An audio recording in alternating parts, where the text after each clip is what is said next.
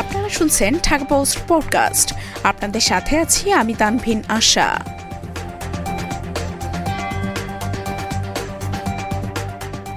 বরিশালে ছেঁড়া পুরনো বই পেয়েছে শিক্ষার্থীরা।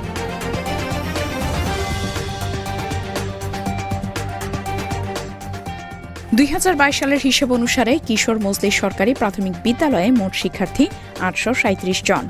বরিশাল নগরের গুরুত্বপূর্ণ এই শিক্ষা প্রতিষ্ঠানে 2023 সালের বই উৎসবে চাহিদার অনুকূলে মোট 90টি বই এসেছে। রোববার সকাল থেকে বিকেল পর্যন্ত শিক্ষার্থীরা উৎসাহ নিয়ে এসেছিলেন প্রিয় প্রতিষ্ঠানে নতুন বই নিতে, কিন্তু আফসোস নিয়ে ফিরে গেছেন অনেকেই।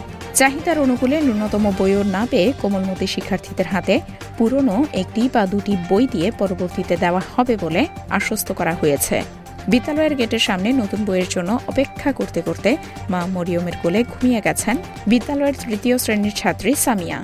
বাংলাবাজার এলাকার নুরিয়া মাধ্যমিক বিদ্যালয়ে বইয়ের চাহিদা ছিল 530 সেট, এর মধ্যে 395 সেট বই এসেছে, আর 7ম শ্রেণীর 135 সেট বইয়ের একটিও আসেনি। একইভাবে ব্রোঞ্জমোহন স্কুল, উদয়ন মাধ্যমিক বিদ্যালয়, হাজেরা খাতুন প্রাথমিক বিদ্যালয়, রূপাতলী জাগুয়া মাধ্যমিক বিদ্যালয়ে খোঁজ নিয়ে জানা গেছে চাহিদার অনুকূলে সন্তোষজনক বই আসেনি। শহরের বাইরে বিভিন্ন উপজেলায়ও শ্রেণীভিত্তিক একটি করে বই দেওয়া হয়েছে হাতে গোনা শিক্ষার্থীদের।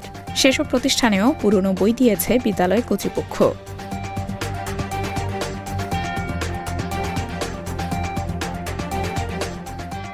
এতক্ষণ শুনছিলেন ঢাকা পোস্ট পডকাস্ট।